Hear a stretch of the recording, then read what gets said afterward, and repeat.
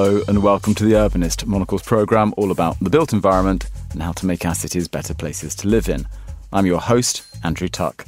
Coming up. The greenest building is the building that already exists, and we have an opportunity to really transform our towns and cities. The rise in online shopping, as well as ageing buildings and climbing overheads, have become existential threats to department stores over the past decade.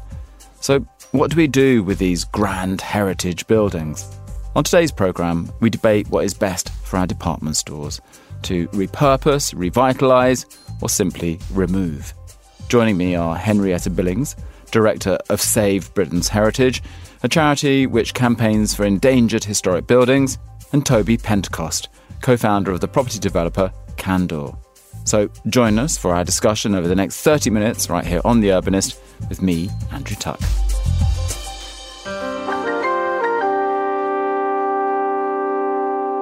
Henrietta, let's begin with you. Can you explain to us a little bit about what your organisation does? Yes, certainly. So Save Britain's Heritage is a national campaigning organisation, and we essentially exist to defend historic buildings from demolition. But importantly, what sets us apart from other organisations is that we don't just say no to redevelopment, but we come up with alternative ideas and alternative visions for how these buildings can be reused. And that's something that I personally find fascinating about this job, because you're working with architects, developers, engineers all the time to come up with imaginative ways to repurpose buildings. So it's about taking 100 years of history and bringing it forward for another 100 years. And we work on all types of buildings and not just listed buildings that have kind of slipped through the net for whatever reason. And Henrietta, we have you here today because you've produced a report which looks at the future role and function of the department store. Because in the UK we have a bit of a crisis that many of the big chains kind of fell apart during the pandemic, and we have many of these empty buildings or buildings that need to be reused. Just tell us a little bit before we open up the discussion, why are you so focused on the department store? We published this report last year called Departing Stores, and it is designed to highlight the plight that we find ourselves in with these absolutely fantastic buildings, which have been the mainstay of high streets across the UK, often built, if you like, as cathedrals of retail almost. They're a destination, and they hold a lot of memories for a lot of families, a lot of people who've literally grown up with these buildings around them and have been very much a part of their shopping and retail and social lives. But as we find that shopping habits are changing and the economy is changing, these buildings are struggling to find a purpose because, as we all know, whether you like it or not, so much of our shopping and the way we trade and the way we consume is changing, and there's no getting away from it. So the question then is, what do we do with these buildings? Do we simply abandon them, turn our backs on them and focus instead on our home computers and our smartphones and continue ordering from Amazon? Or do we start thinking imaginatively about how these buildings can continue to contribute to the life and prosperity and attractiveness of our town centres, because they have so much potential in our view, and they're also architecturally often the most magnificent building on the street. So there's lots to work with, and the question is what to do with them. It strikes me there are two stories here in a way. There's the physical story of the spaces and what happens to them, and then there's a side debate almost about what we're doing with our shopping habits and how people are engaging in the streets and what we need. Now, let's bring in Toby here. You have a property company. Just tell us what that does. Is it a portfolio? Is it investment? Is it development? What do you do? Candour is a development company and a development management company, and we see ourselves very much as a connection between the market for uses to real estate and also the market for ownership to real estate. So we spend a lot of our time assessing market need, geographical and local need, with investors' desire to invest in real estate. And so we see ourselves as the go-between to generate value for local stakeholders as well as investors. So we bring private capital into situations where development or refurbishments, or increasingly as we refer to it, repositionings, are required to create value. And so we are the jack of all trades where it comes to bringing forward change in real estate. And just for an idiot like me, so I would pick up the phone to you because, for example, I have a building which is maybe kind of at the end of its current use of life, needs a bit of rethinking going about it. I haven't got perhaps the money to kind of do it all. I might phone Toby and say, can you come and look at my building in Manchester and London? I think that there's something here for you. Look, that instance can exist, and that has happened, and that does happen. I think probably more commonly what you have to understand is that commercial real estate, department stores being a good example of commercial real estate, overwhelmingly the ownership of commercial real estate is funds, or what you might refer to as institutional capital. Institutional capital would typically look for rental income in return for very low risk. And so what you might find is an institution buys an asset, a department store, when it has 20 years of a lease to John Lewis, and then 19 years later, with only 1 year to go, they would say, well, look, I can do two things. I can reinvest capital and take all this risk, go to planning, do construction, try and find new tenants, extend the life of this building for 20 years, or I can exit the whole business plan, sell it at the market rate, and go and reinvest that in something that's already been done and polished and is ready and is already providing me with income. And that would be the risk-free option. And oftentimes that is what happens. So where it concerns department stores in particular, what we're seeing is this kind of end-of-life series of disposals of department stores which have previously flourished as an economic business case. So there's a department store operator who's made money and created a business and contributed to the town centre. And for the reasons that Henrietta's identified, maybe that isn't happening so much. So the demand is reduced. So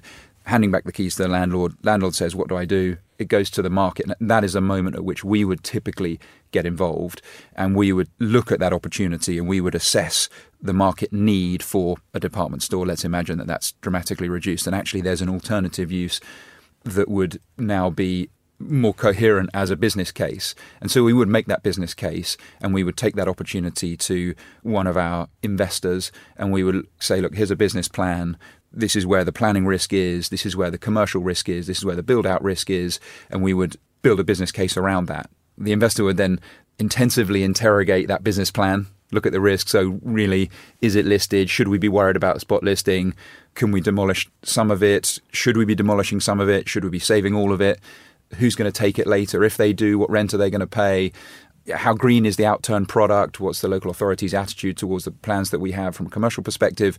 And then once we clear those hurdles, effectively we have a business plan. And if we can acquire the asset on a pricing basis that makes that viable, then we would be the engaged operator to deliver that business plan. Let's dive into a real case study, which you've been heavily involved in. There should have been a decision at the moment, but it's been delayed here in the UK, which is to do with a department store on Oxford Street, a strip in central London, which many of our listeners around the world will know, that's had its ups and downs. Many think it has more downs than ups at the moment, but we'll see what happens. It's endlessly being revived. It's never been a premium street along its entirety, always outposts of smarter stores such as Selfridges. But this Marks & Spencer stores has been around for a long time.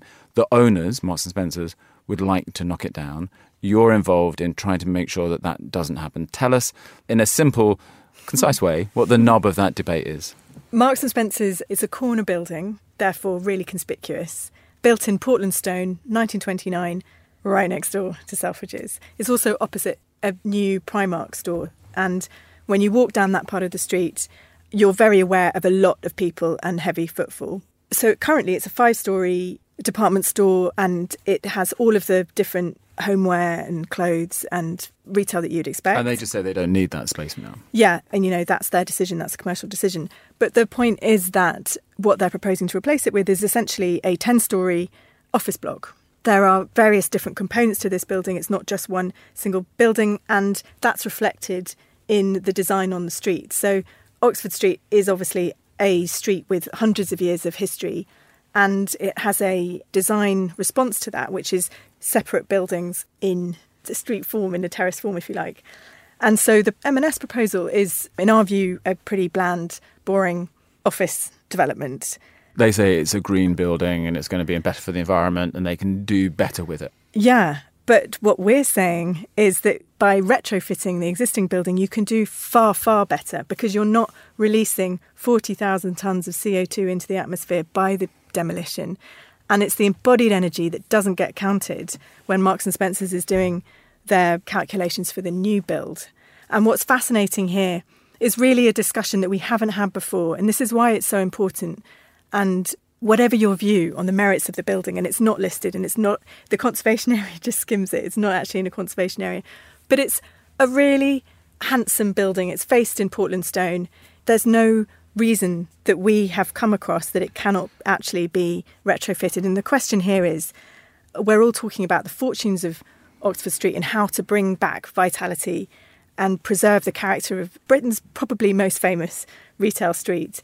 And we don't believe that building office blocks in this particular location is necessarily making the optimal viable use of that site, which begs the question, are we really doing the right thing? But are you fighting for this because you like the building or because you think that actually it's better for the environment? Because there's carbon capture and everyone's talking about the amount of carbon that we release. Is it just on aesthetic grounds that you're fighting this, or because you believe it's the good decision? That's a brilliant question, because it's actually both. And the reason this public inquiry, which we had at the end of last year, which we're waiting for the result on, is the first time that heritage and sustainability have been discussed at a public inquiry at this level.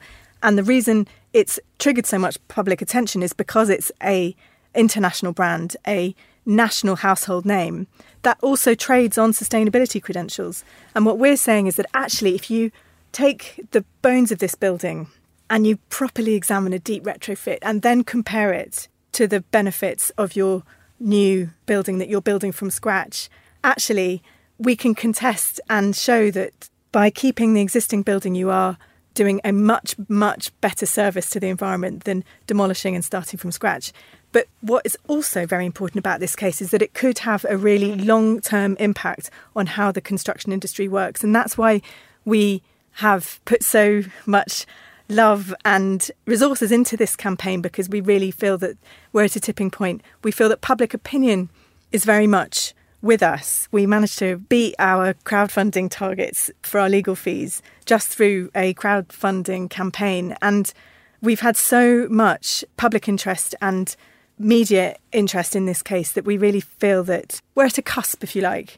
And this case brings together all of these different issues, and it's just a very exciting. Well, and I think to be honest, you've benefited from being Marks and Spencer's. If it was some anonymous store elsewhere, I don't think people would have got involved in Marks and Spencer's, for good or bad, is a bit like custard creams or British Airways. It's somehow representative of the nation, so people have got flustered about it. And just for listeners around the world, approval was given for take down the building by Westminster Council. There's an appeal. It's going through, and it's now at government level, and they have to make a decision. That's correct? Essentially, yes. So Michael Gove, the Secretary of State, called it in for a public inquiry, and that's because he took the view the implications for this case had more than local significance, and that the results of this case could have national implications, so therefore he called it in. And at a public inquiry, everything gets scrutinised and you have an independent inspector and all the issues get fully looked at. So it was a good opportunity for both sides to really get to the bottom of what this issue was about, and we very much welcome that public inquiry. Now, Toby, are these all alarm bells for you? Because what's interesting is your company's determined to do good. You're trying to take buildings, future-proof them, build in more environmental solutions. But when you hear all of these groups involved in a decision-making process, is this what worries you about the future planning? I would never profess to know enough about the M&S scheme to comment. Henrietta's obviously deeply, deeply involved, and it's very impressive and it's important work. I think you touched on it with your question in a way, because you said, well, is this you want to keep the building because of its architectural merit? Is this a carbon thing? And actually the third thing I think you mentioned was, this is a shopping district, this should be shopping. So are you also challenging the use proposed, potentially, and in theory? And I think all I would say to that is planning discussions can be relatively challenging in city centres anyway. And oftentimes they're challenging because maybe the pushback is on, the building's too tall, or the building has an empiric assessment which can be adjusted to achieve an answer, which then is either pass or fail.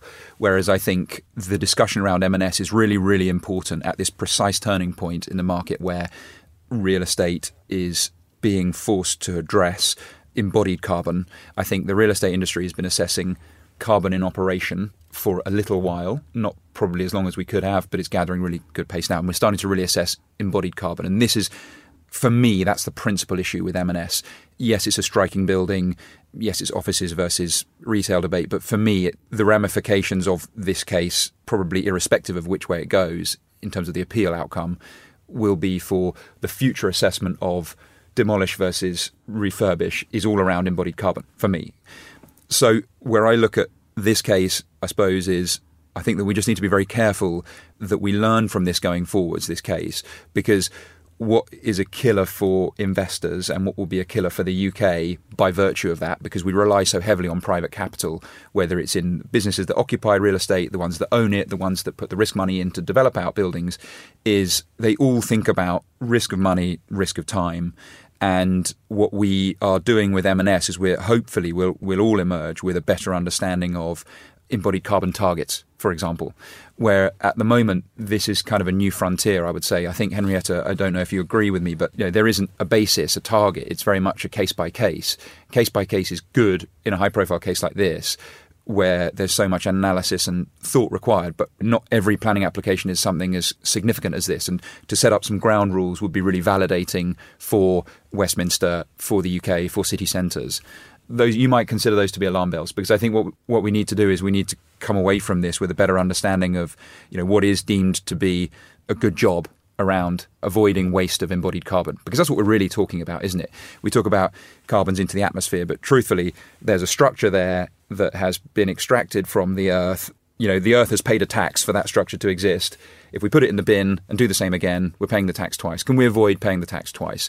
The problem with this is, Andrew, is it's myriad, because it was built as a shopping destination and it's being proposed as a office destination. And in other instances, shopping destinations are being proposed as hotel or residential. And what is deemed to be, commercially a good fit across all of them is all over the place. I completely agree with you that that's very much needed. And the other point, just to clarify, I would say that it's not just an office block on Oxford Street that Marks & Spencer is proposing. There would also be 1 or 2 floors of retail. But the point is, it's a much reduced retail offer. Obviously, it's up to Marks & Spencer's to determine what is financially viable and a good business case. And we are very much behind proposals for reuse for the sustainable long-term longevity of that building. And we're not really arguing about the change of use. It's really just that question, what is the best way to bring back vitality and character to that? We're going to talk site? more about proper retail and department stores, because otherwise my producer will tell me off. But before we end up being a finance show, one more financial question for you, because I guess the other interesting thing is that we're in a time when there isn't a huge amount of capital in the market, when interest rates are super high. If we give another analogy, I know when we did a bit of work to our house, what was alarming was that every time they took down a wall or opened a hole in the ceiling, they found something else. So the cost at the end was fair and decent, but not what we thought we were going to pay at the beginning. Whereas, to be honest, if they just knocked the whole damn thing down again and we'd built from scratch, we'd have known what the cost was. And on a grander scale, is that what is the problem in the market now, Toby? For people, when they look at projects like department stores or any project, there's just too much risk built into it at the moment if you're being asked to come up with all these other solutions along the way. Unquestionably, if 2 plots existed on the same street, one being a cleared site and the other one being a building that required refurbishment, and they were priced accordingly, fairly, there would be a deeper demand for the cleared site, because investors like price certainty. So when you, as you say, undertook the refurbishment of your house, you were hoping that what you paid at the end would be similar to what you budgeted at the beginning. And that was really important to you. And for investors, of course, the same applies. And the second thing I would add to that is, of course, time. So it's very difficult to overestimate the impact it has on a business plan if you spend a year longer than anticipated in a planning decision. For example, equally, if you budget for 12 months of construction works but it takes 24 months, that has a huge impact on the success or failure of a scheme, and therefore that goes in the risk column. I think that if we recognise these assets as being assets of significance and worthy of being repurposed and demolition is forbidden, then I would suggest that along with a listing, there are other tax breaks or incentives to encourage investors to reinvest in these properties. At the moment, the only tax break I can think of is rates relief for listed buildings, which allows a vacant property to avoid business rates, where an unlisted building would pay business rates on vacancy. So that's something. But I do think any kind of tax break that incentivises developers to roll their sleeves up with a more tricky, more risky asset would be welcomed. But the other thing that I think is also important in this is where it concerns listings is quite a nuanced thing in itself. So Henrietta will know better than me, but a listing would encompass all of a listed building and all aspects, where perhaps the reason for listing might be a particularly ornate Portland stone facade. And that's tricky because on the way in, you're having to make an assessment of the risk of, well, if the heritage argument is for the facade, should we just assume that we can retain the facade, adapt the building behind it for its new purpose and its new life, and that will satisfy the listing and the decision there? But because of the way it's set up, it's actually very hard to do that, and you can't really underwrite that risk. And of course, that just goes to the risk column. And so I think changes in the way that listings communicate the elements of assets that are to be preserved would be highly valuable to, incoming investors and developers to sort of say, right, okay, well, if we keep those pieces there and we alter the bits that really matter, we can drive a valuable commercial return here, and indeed a valuable community return here for this asset. Because the thing with department stores, as you've rightly said, they occupy oftentimes the best plot on the best street, which means that the loser here is the community a lot of the time, because to my point about listed buildings not being liable for vacant business rates, oftentimes these listed buildings will remain vacant for longer than they should be because there's no incentive to get on with it. And the other thing I would add as well is I think it would shock you, the true cost of a planning consent, both in terms of time and in money, I think would shock you. It takes an inordinate amount of research, engineering, design, thought, mathematics, consulting to actually achieve a planning consent, even if you can achieve one. And that is quite a big undertaking. For example, in our business, I know a lot of investors would very much like to invest in development in the UK, but the planning system alone causes them to say, well, I'll draw the line there. So I will invest, but I will invest after the planning stage. And to my point, planning costs a lot of money. It takes a lot of time. So often you do need that external capital to come in and fund these processes. Henrietta, when we think about these buildings existing now, are you rosier about outside of London, in the shires and in the county towns where there are these department stores that have stumbled, that uses will be found for them? Well, we have a couple of really great examples of where there are some reuse projects that have been really successful, and Bournemouth is a really interesting one. Bobby's, a turn-of-the-century fantastic department store that was taken on by Verve Properties and has been reimagined, if you like, in a really interesting way. There's art gallery space, cafe, restaurant, and some retail space. And it's a phased project. It's not something that has been transformed immediately, but it's a really interesting example of how you can turn around these fortunes. But each store, each street, each part of England is different, obviously. And so they're experiencing different pressures, but it depends where you go. And just tell me, both of you, we have in London a great example of a huge building being repurposed for retail, which is obviously Battersea Power Station. Do either of you think it's a good project, a bad project? What's your... I think it's a fantastically interesting project. It's a really... Only took 40 years or something to achieve. But I was going to say it's had about 8 or 9 different fantasy ideas about what to do with it. And it really, we saw this in lots of ways as like really the last chance saloon for this building. And it's such a fantastic building. But to see so much of that extraordinary brickwork restored.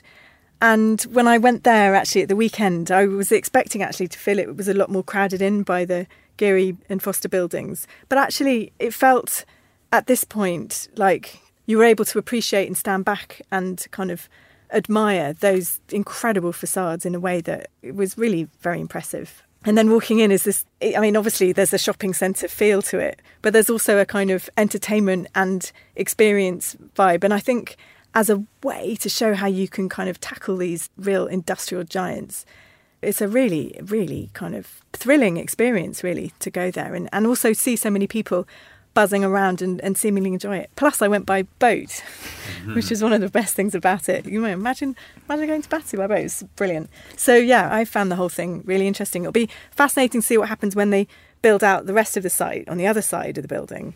But yeah, from a restoration point of view, it's an interesting juxtaposition between, the original fabric and then that gleaming steel inserts. And especially on the weekends, it seems to have found an audience. Toby, when we look at retail and the future of retail, you were talking about loads of department stores here have stumbled. In part, we must reflect that if you go to other parts of the world, they're still thriving as a format because people do see them as places of entertainment, as so much more than just racks of clothes.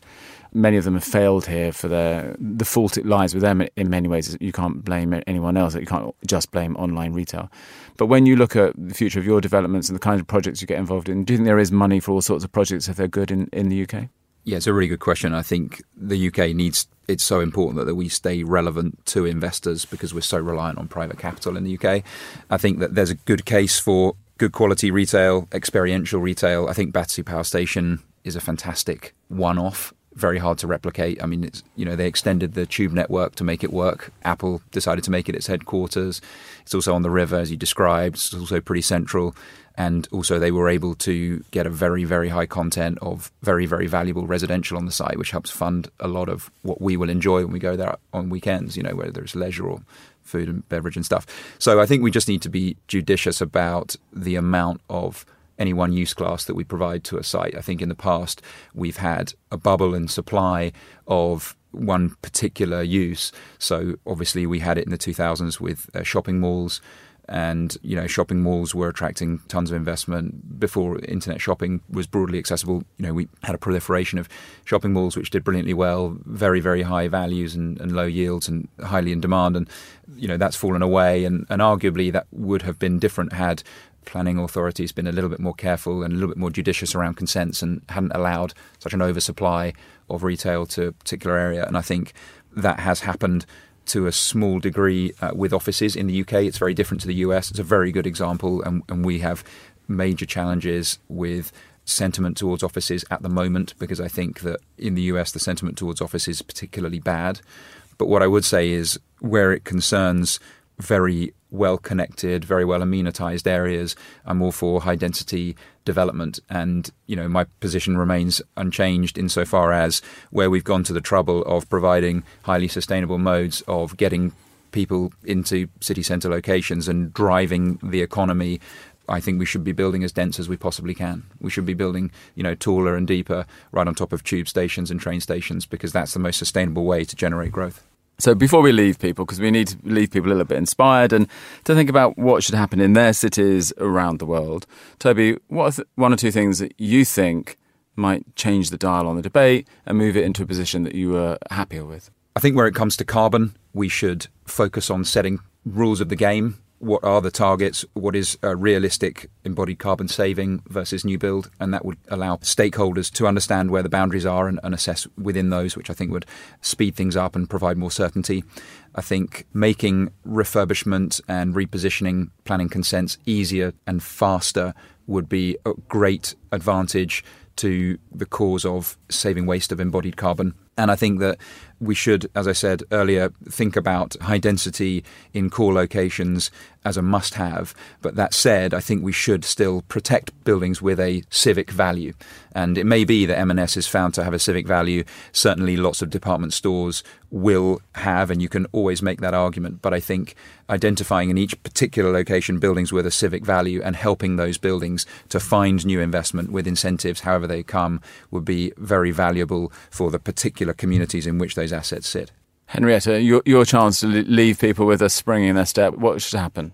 Well, I really hope, and I would say this, wouldn't I, but that the M&S decision that we're now expecting in July leads to a transformation in the way that we value buildings and the way that our planning system works. And what I'd really like to see, and we haven't really touched on this, but I'd really like to see a default no demolition.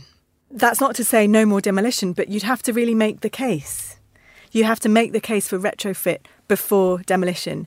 We haven't talked about the context of the climate crisis and net zero and legislative statutory commitments that we've made on a global stage for net zero. But if we are hopeful of achieving that, we really do have to change the way we do business. And that includes the way we treat our built environment. And what I'd love to see is demolition being the last, not the first resort. The greenest building is the building that already exists. And we have an opportunity to really transform our towns and cities. My thanks to Henrietta Billings and to Toby Pentecost for joining me today. And that's all for this episode of The Urbanist. For more from the world of urbanism, sign up to the podcast to get new episodes every week. And make sure that you subscribe to Monocle magazine too. And you can do that at monocle.com. Today's show was produced by Carla Trabello and David Stevens. And David also edited the show. And to play you out this week, well, here's The Times with Department Store. Thank you for listening, City Lovers.